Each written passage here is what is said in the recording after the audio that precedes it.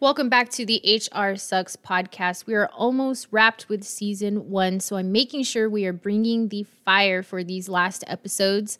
Natalina Nasruddin was on the path to great success until her world crumbled as her father passed away and her husband asked for a divorce. On a plane back home with $100 in her bank account, she remembered a very important lesson from her father. Listen in and find out what made Natalina a successful company coach and best-selling author. I hope you enjoy it as much as I did.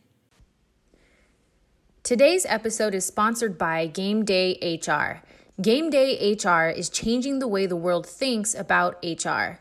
With capabilities to absorb a business's day-to-day HR tasks or support the current HR team, Game Day HR provides an affordable and efficient dedicated HR team to help push your business forward. Visit www.gamedayhr.com today to schedule a free, that's right, free HR audit for your business. With Game Day HR, it's game day every day. We get down to the beat, y'all. We get down to the beat, y'all. We get down to the beat, y'all. Hello and welcome to the HR Sucks podcast, where we'll get down to the good, the bad, and the crap of workplaces today. Today we have the amazing Natalina, the founder and CEO of Rise Up For You, leadership and career confidence coach and TEDx motivational speaker, and #1 Amazon bestselling author. Okay, girl, welcome to the show. Thank you. Thanks for having me. I'm super honored.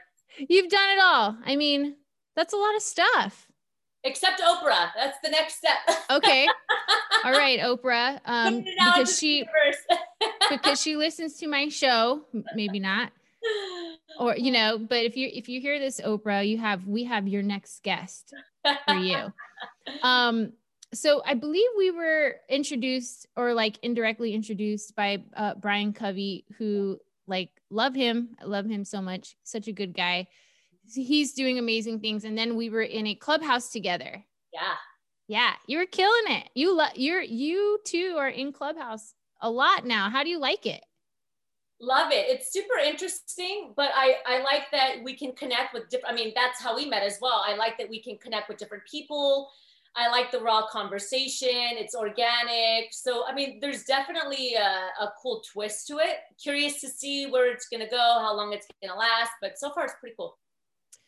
Yeah. I wish I had a little bit more time.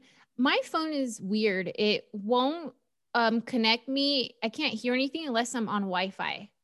Oh. So I wish I could, if I'm in the car, I can listen and chime in when I can, but it doesn't let me. I don't know what's going on with that. But every time I've taken part of a conversation, it's been really great. I feel like you kind of get to weed out the people who maybe don't know what they're talking about because it's unedited and it's unfiltered. Very true. And I don't have to shower or brush my teeth, anything to be a part of it. Yeah. No, it's true. You're absolutely right, because it is live. You can't edit anything out. So when you are on stage or giving feedback or advice or coaching, you got to know what you're doing for sure. Yeah. So Natalina, what is your story? Walk our listeners through key life events that led you to becoming all these things. Ooh, all right. Take a breath. So, it's really interesting because I think I might have shared this before, when we were in the clubhouse, but I started as a performer. So that was the first career I ever had. And so those of you that are familiar with musical theater or that are show tunes, you love show tunes, Broadway, that kind of thing. So I toured internationally around the world for many, many years.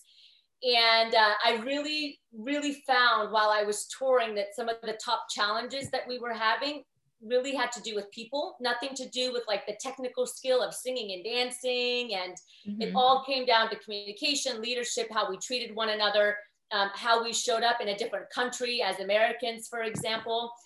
And so after I toured for about 7 years and I got tired of, living out of a luggage, I came back and I did my work in executive leadership.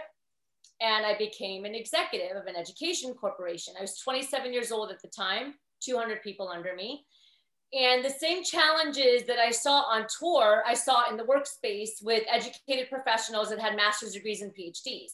And I think that I thought I was a little bit naive in the sense that I thought being a performer, maybe we only had these challenges because it's competitive, right? I mean, we're dancing and singing 12, 13, 14 hours a day. So there's a different dynamic, but the same challenges were happening in the workspace. So lack of confidence, self-sabotage, ineffective communication, poor leadership. The company culture, for example, was pretty toxic at the time. So I really recognized that this was really the fundamental of success, whether it's a personal, individual or an organization. And that's what kind of spawned my interest. But I didn't do anything about it, still in the corporation, still an executive, still leading. And then I had my own personal experiences. So I was 27 years old, amazing house on the lake, luxury car, all the fun stuff that we think is success. And then I lost it all within 2 weeks. So I ended up moving out of the country to get married, and I sold everything, resigned from the company that I worked at. And within 2 weeks, my ex-husband wanted a divorce. So I went from top executive to $100 in my account, and all I had was 2 luggage. So I got back on the airplane after 2 weeks, 30 years old, educated woman, right? That's what we say to ourselves. Like, how does an educated person get into this situation? And all I had was 2 luggage and $100 because I merged everything into, Canadian account. And I came back and I just, cried on the plane. And I just had this epiphany, which was my father. He came to me when I was on the plane because he passed away a couple years earlier. And he said, everything you need is already inside of you. You just have to rise up and believe it. And that was it for me. I woke up in the plane and I said, okay, I lost a lot of things in the last hour, but what do I still have? I still have my mind. I still have my brothers and my mother, and I still have my health, and you can do a lot with that. So I came back to California, and with $100, I started building Rise Up For You, which is the company that I have today. And I recognized that I wanted to give back. I wanted to empower. I wanted to educate. I wanted to coach, but I wanted to do it on the skills that matter the most, that we learn the least about, right? So that's the confidence. That's the career resilience. That's the internal motivation. That's the emotional intelligence and coaching and leadership and all these things that are really important to our well-being and to our professional success that we spend the least amount of time on. And so that's what I started building with Rise Up For You. Now, most people don't know that when I started building the company, I was building it out of a hospital, because 3 months after I came back from Canada, my second parent, my mother, was diagnosed with terminal cancer. Came out of nowhere. And so I built the company out of a hospital. I was taking showers at the 24-Hour Fitness across the street, and she passed away 9 months later. So by the time I was 31 years old, they say that when you break, you either become broke or you have an awakening. And for me, it was like a full awakening. And it led me to Rise Up For You. All of those challenges, and definitely the lowest part of my life, this is what came out of it, which I'm grateful for. And so this is what I do today. Okay. That's a beautiful story. Let's kind of unpack a little bit of that together. Number one, I really love, I have it on here as Roofie, because I didn't want to type out Rise Up For You all over again.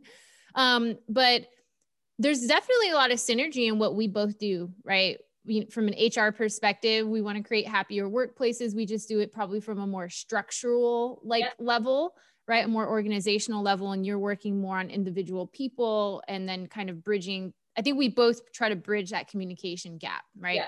Like, why are we not having effective communication? Why are we avoiding the hard conversations? Why are we not transparent? Why are we using our ego as we approach every conversation?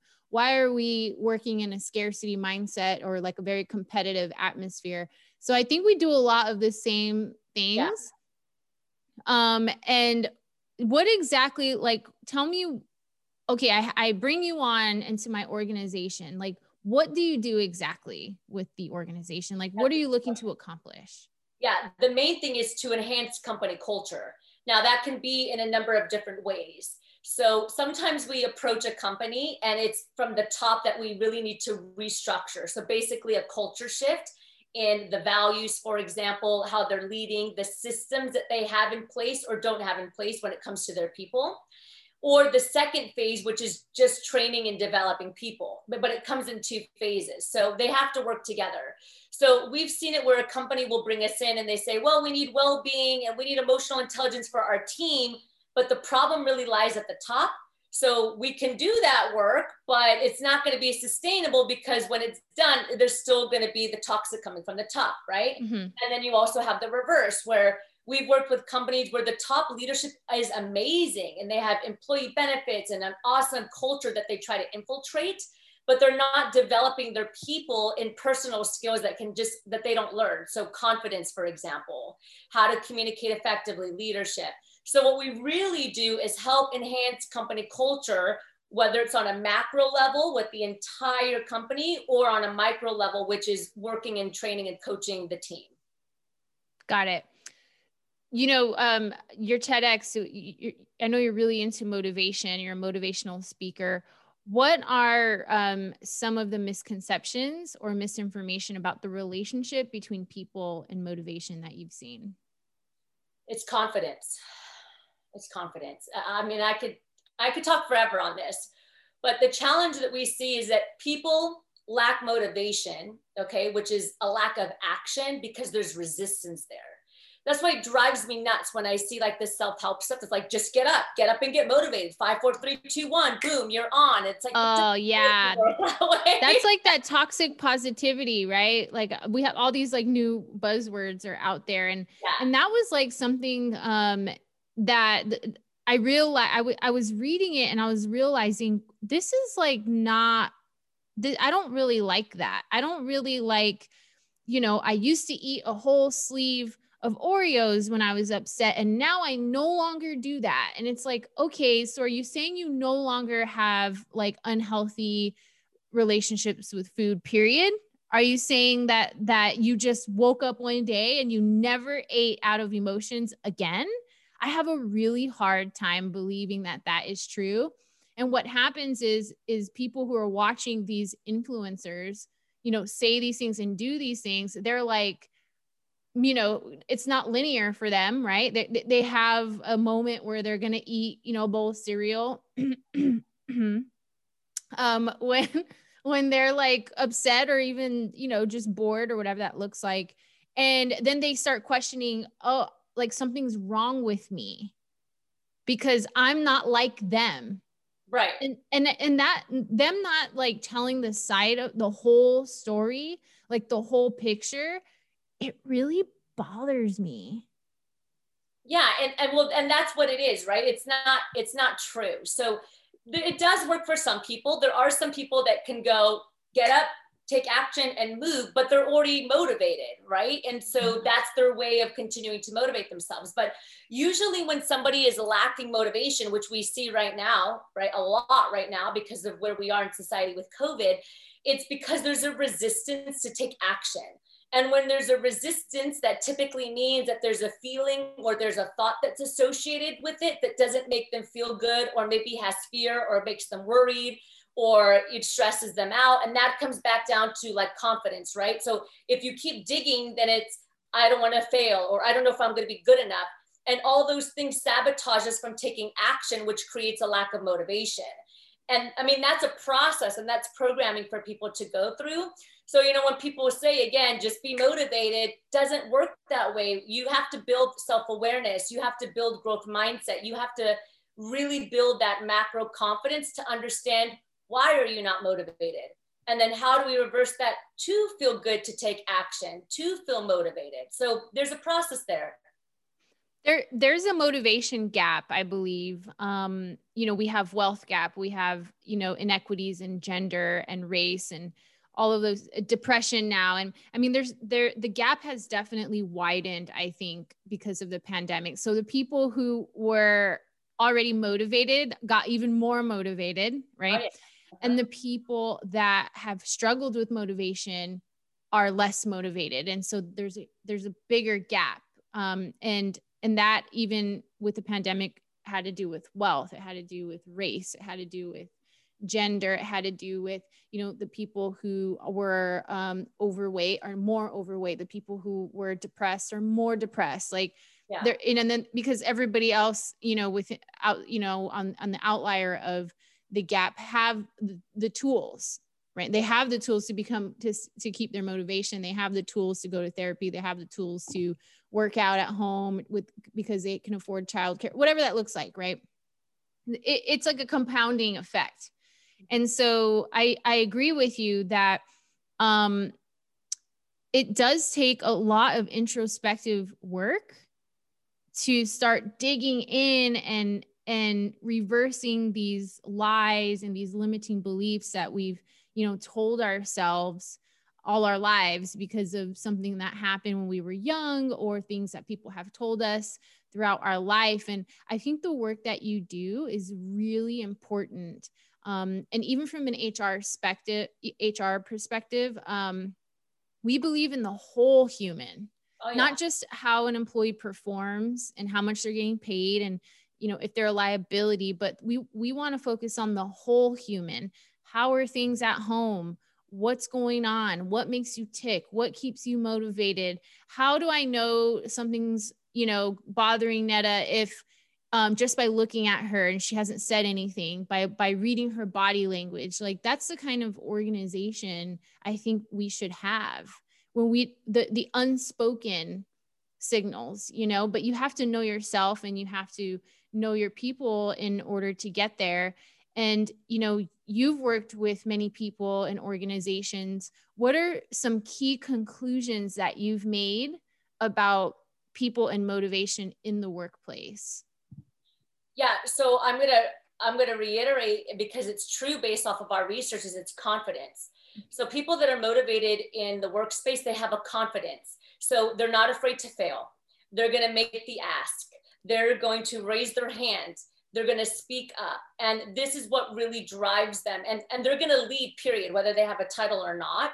So we've assessed 1,000 professionals in the last 6 months, 1,000 that are working, actively working.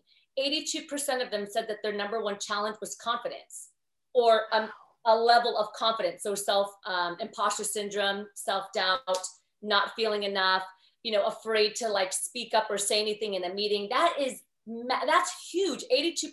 It's like, whoa. So, but we find that people that are high functioning in the workspace, they don't really have those thoughts, or if they do, they really manage them. So I might have imposter syndrome, but I'm going to go do it anyway. I'm going to ask for the promotion. I'm going to raise my hand. If I fall on my face, it doesn't matter. I'm going to get up and I'm going to keep trying again. And so that's really the key difference, is being able to have that macro confidence. So the confidence inside, and understanding that you don't have to have a perfectionist mindset. So you don't have to be perfect to take action. You don't have to be perfect to grow in your career, right? You have to have that self-compassion. So if you do fall on your face, it's cool because you're a human being and that's part of the process. And understanding that life is a journey. And that's what growth mindset is that you like to learn. You like to fall because then you get feedback and then you grow from it. And that's the component that's really the game changer. I mean, when 82% say that their top challenge is confidence, and we ask them why, and they say, well, I guess I'm afraid to not look good. I'm afraid to look bad, or I'm afraid that people are going to talk about me, you know, in a meeting. It's like all these things that get in our way of just showing up and being our best. 100% agree. And even for myself, I think one of the misconceptions is that I'm like fearless and I don't care about like what people think. And I think I could do anything. And to a certain extent, sure. Over the years, you realize you have one life and you don't really care about what anybody thinks. It's your life and you need to live it the way you've always dreamed of living it. But I doubt myself at times. And even when I'm not doubting myself, I label myself. I label myself as I'm arrogant, or I label myself as like not very positive traits. And that is like my defense mechanism, What are some practices that people can put into place to stay motivated? Yeah. So I just want to take a step back and clarify that every single person has self-doubt, even people that are confident. And again, this is one of those like BS things that we hear, like crush self-doubt. Well, listen, Tony Robbins, Oprah, Michelle Obama, we all have self-doubt. The key is really managing the doubt. It's not letting the doubt cripple you. So I always say, like, it's okay to let fear get in the car with you, but don't let it take the wheel, right? Don't let it take the wheel. Let it sit in the passenger in the back seat. Otherwise, if you let it take the wheel, then it's going to drive you in the wall, or it's going to make a U-turn and go in a different direction. But it's okay to have fear. It's okay to have doubt, but just don't let it cripple and run you. So I just want to throw that out there, because sometimes people think, well, I have doubt, so well, that's okay too. I would say the first thing to really building motivation is what I call reverse engineering. So what are the things that you want to do that you haven't done yet, for example? So like, just take an assessment of yourself. We all have like the passion project, or maybe we want to lose 15 pounds, or maybe we want to, go on a date and we haven't, like, what are the things that you want to do that you constantly think about that haven't happened yet? So you haven't taken action on them, and you should, but you keep procrastinating, or you put it on the shelf. Take a 360 assessment of that. Let's start with just why. Okay, so I'm not going to give a ton of strategies to begin with, just why. Let's build a self-assessment and awareness around that. Why do you think you haven't taken the action to build the company? Why do you think you haven't went in and asked your boss for the raise? It's not that you're not motivated. There's a reason, right? So why is it that you didn't wake up in the morning to work out, even though you want to lose weight or get fit or find the energy, right? It's easy to say, oh, I just lack motivation. The hard work is to understand, but why? Why am I not getting up? Is there a deeper feeling that I have inside that's making me feel tired? Do I have a lot of stress? And so even though I really want to work out, I just feel exhausted and I'd rather lay in bed. Like, there's always underlying things. So the first step is, I would just say, write down 1 or 2 things that you've been meaning or wanting to do that you haven't taken action on.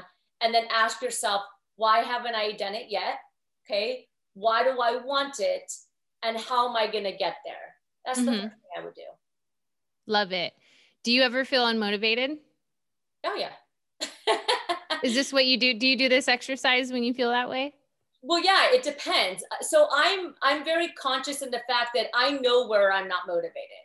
So for the most part, I get up and I do, because I'm a lover of life. And so I always want to put my best foot forward. But where am I not motivated? Sometimes I'm not motivated when it comes to working out, right? Yeah. I haven't worked out all week. I just told my fiance, I was like, I went all week and I haven't worked out. That's not normal for me. Why? And I had that conversation with myself. Why didn't I work out this week? Am I not motivated? It's not that I'm not motivated. I'm just super tired. I did the same thing. I'm like, I am super tired. And like, it's okay to say that. My body is really tired. My mind is really tired. So I chose to lay in bed and meditate and read a little bit every morning this week, and use that extra half an hour just to relax and just to like get grounded and breathe. And that's okay. Right. Yeah. I'm pretty motivated to work out. Only I've been doing it for so long, I think. And just for my stress level, it helps me. I probably been unmotivated and like not eating very well. Yeah. Maybe too much sugar. So everybody is different, everybody's motivations or lack of motivations are in different areas. And I like that you took note of, okay, it's okay. Number 1, number 2, here's why. Number 3, I'll get back on it. Absolutely. Right? Absolutely. Can you share a client story with us? It could be a personal client, an organization, whatever you want. Yeah, I can. So an organization, I'm not going to say their name, but they're a national company. They're a health and fitness organization. And I worked with the executive for about 3.5 months. And we started with personal leadership, right, with the executive. So what are some things that we can do better as a leader? And then from there, we started to create like an action plan of how we can take these soft skills, the human skills, and really try to empower the team with them. Okay. So after 3 months, she came back and she said, I want to let you know that in the sales area, this is the best that we've ever been. And we are now number 2 in the entire country.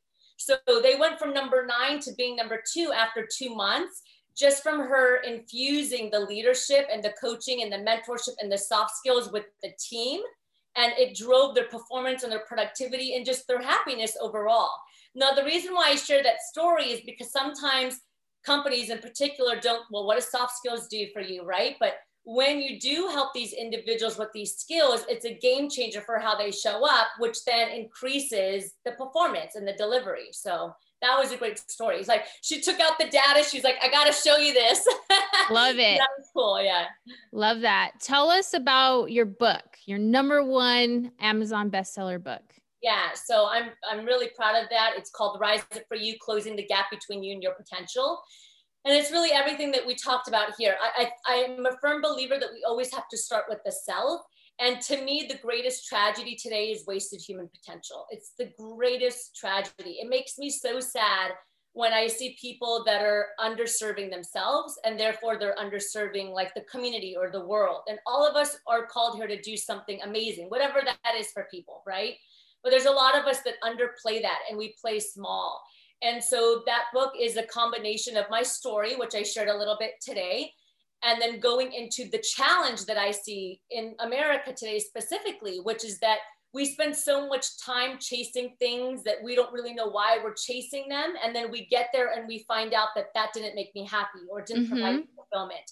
And then we start the journey all over again. And like, we go our whole life like on this rat race, you know, and more people are doing that. And that's why we have massive rates in suicide and depression and anxiety, because people are trying to find something outside of them. And then the last couple chapters is now strategy. Like, what are things that we can do to close the potential gap? What are things that we can start implementing in our life that can shift us and take us to that next level as a person? So that's the book. I'm happy about it. I'm so honored that I had the opportunity to release it. It took some work, you know, it took a lot of work, but it's been good. Awesome. And we'll get the link on the description. Thanks. So people can go purchase that.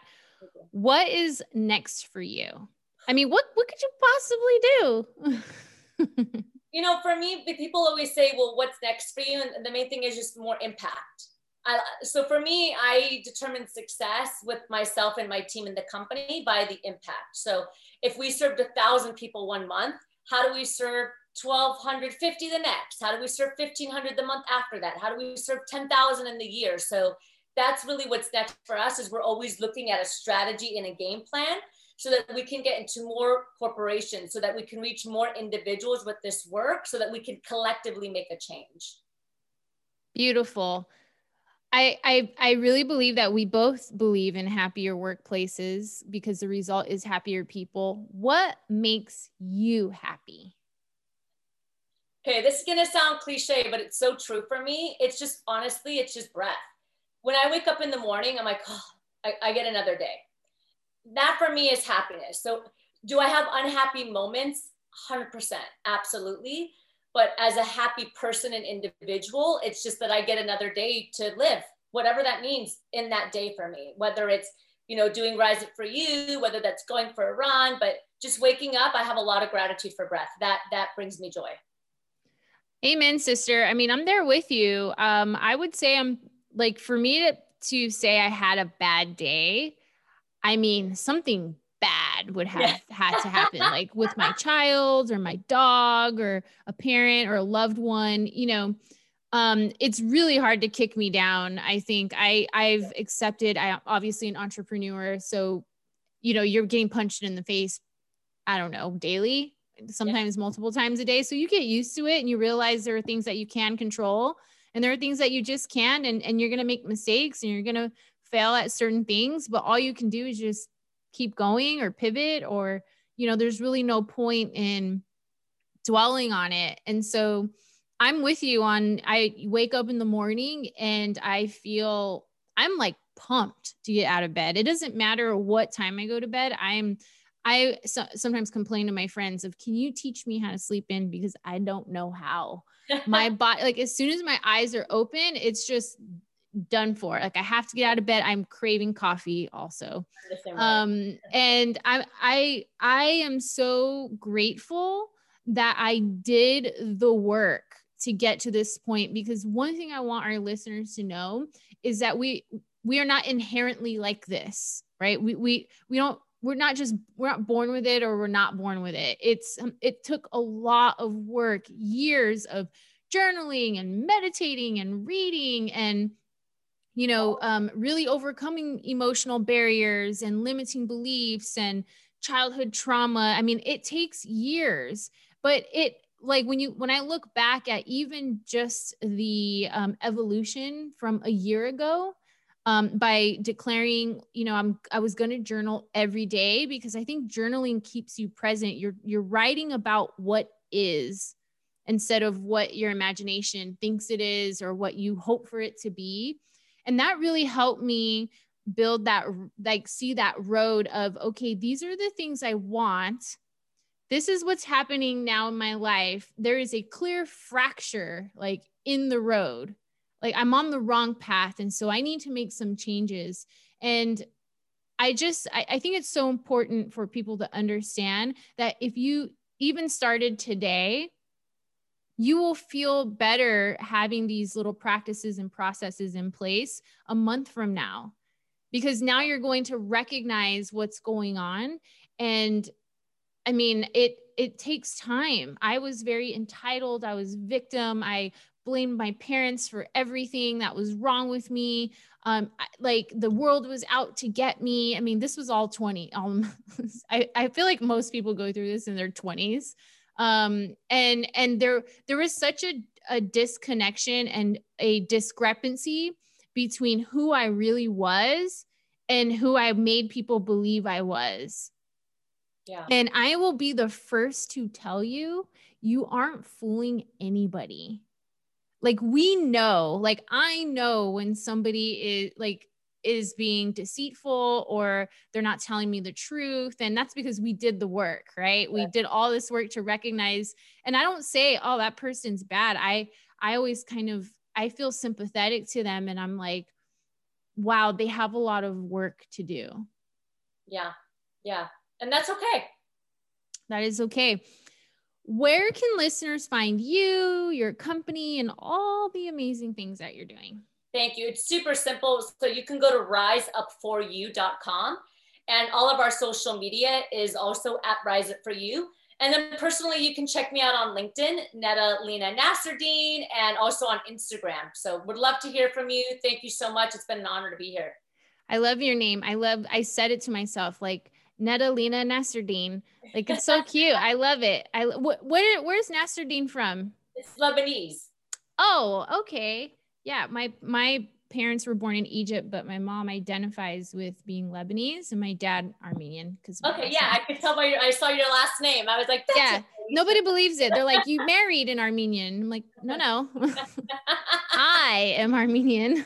You could see it in my eyebrows. I tweezed them this morning and I already have a 5 o'clock shadow coming in. That's the only Armenian part of me, I suppose. But thank you for being here. You were amazing. I can't wait for the listeners to get in on this and get all of these tips that you're giving them. Thank you so much for everybody listening. You can find us on Instagram at HR Sucks. Don't forget to subscribe so you don't miss a beat. That's right.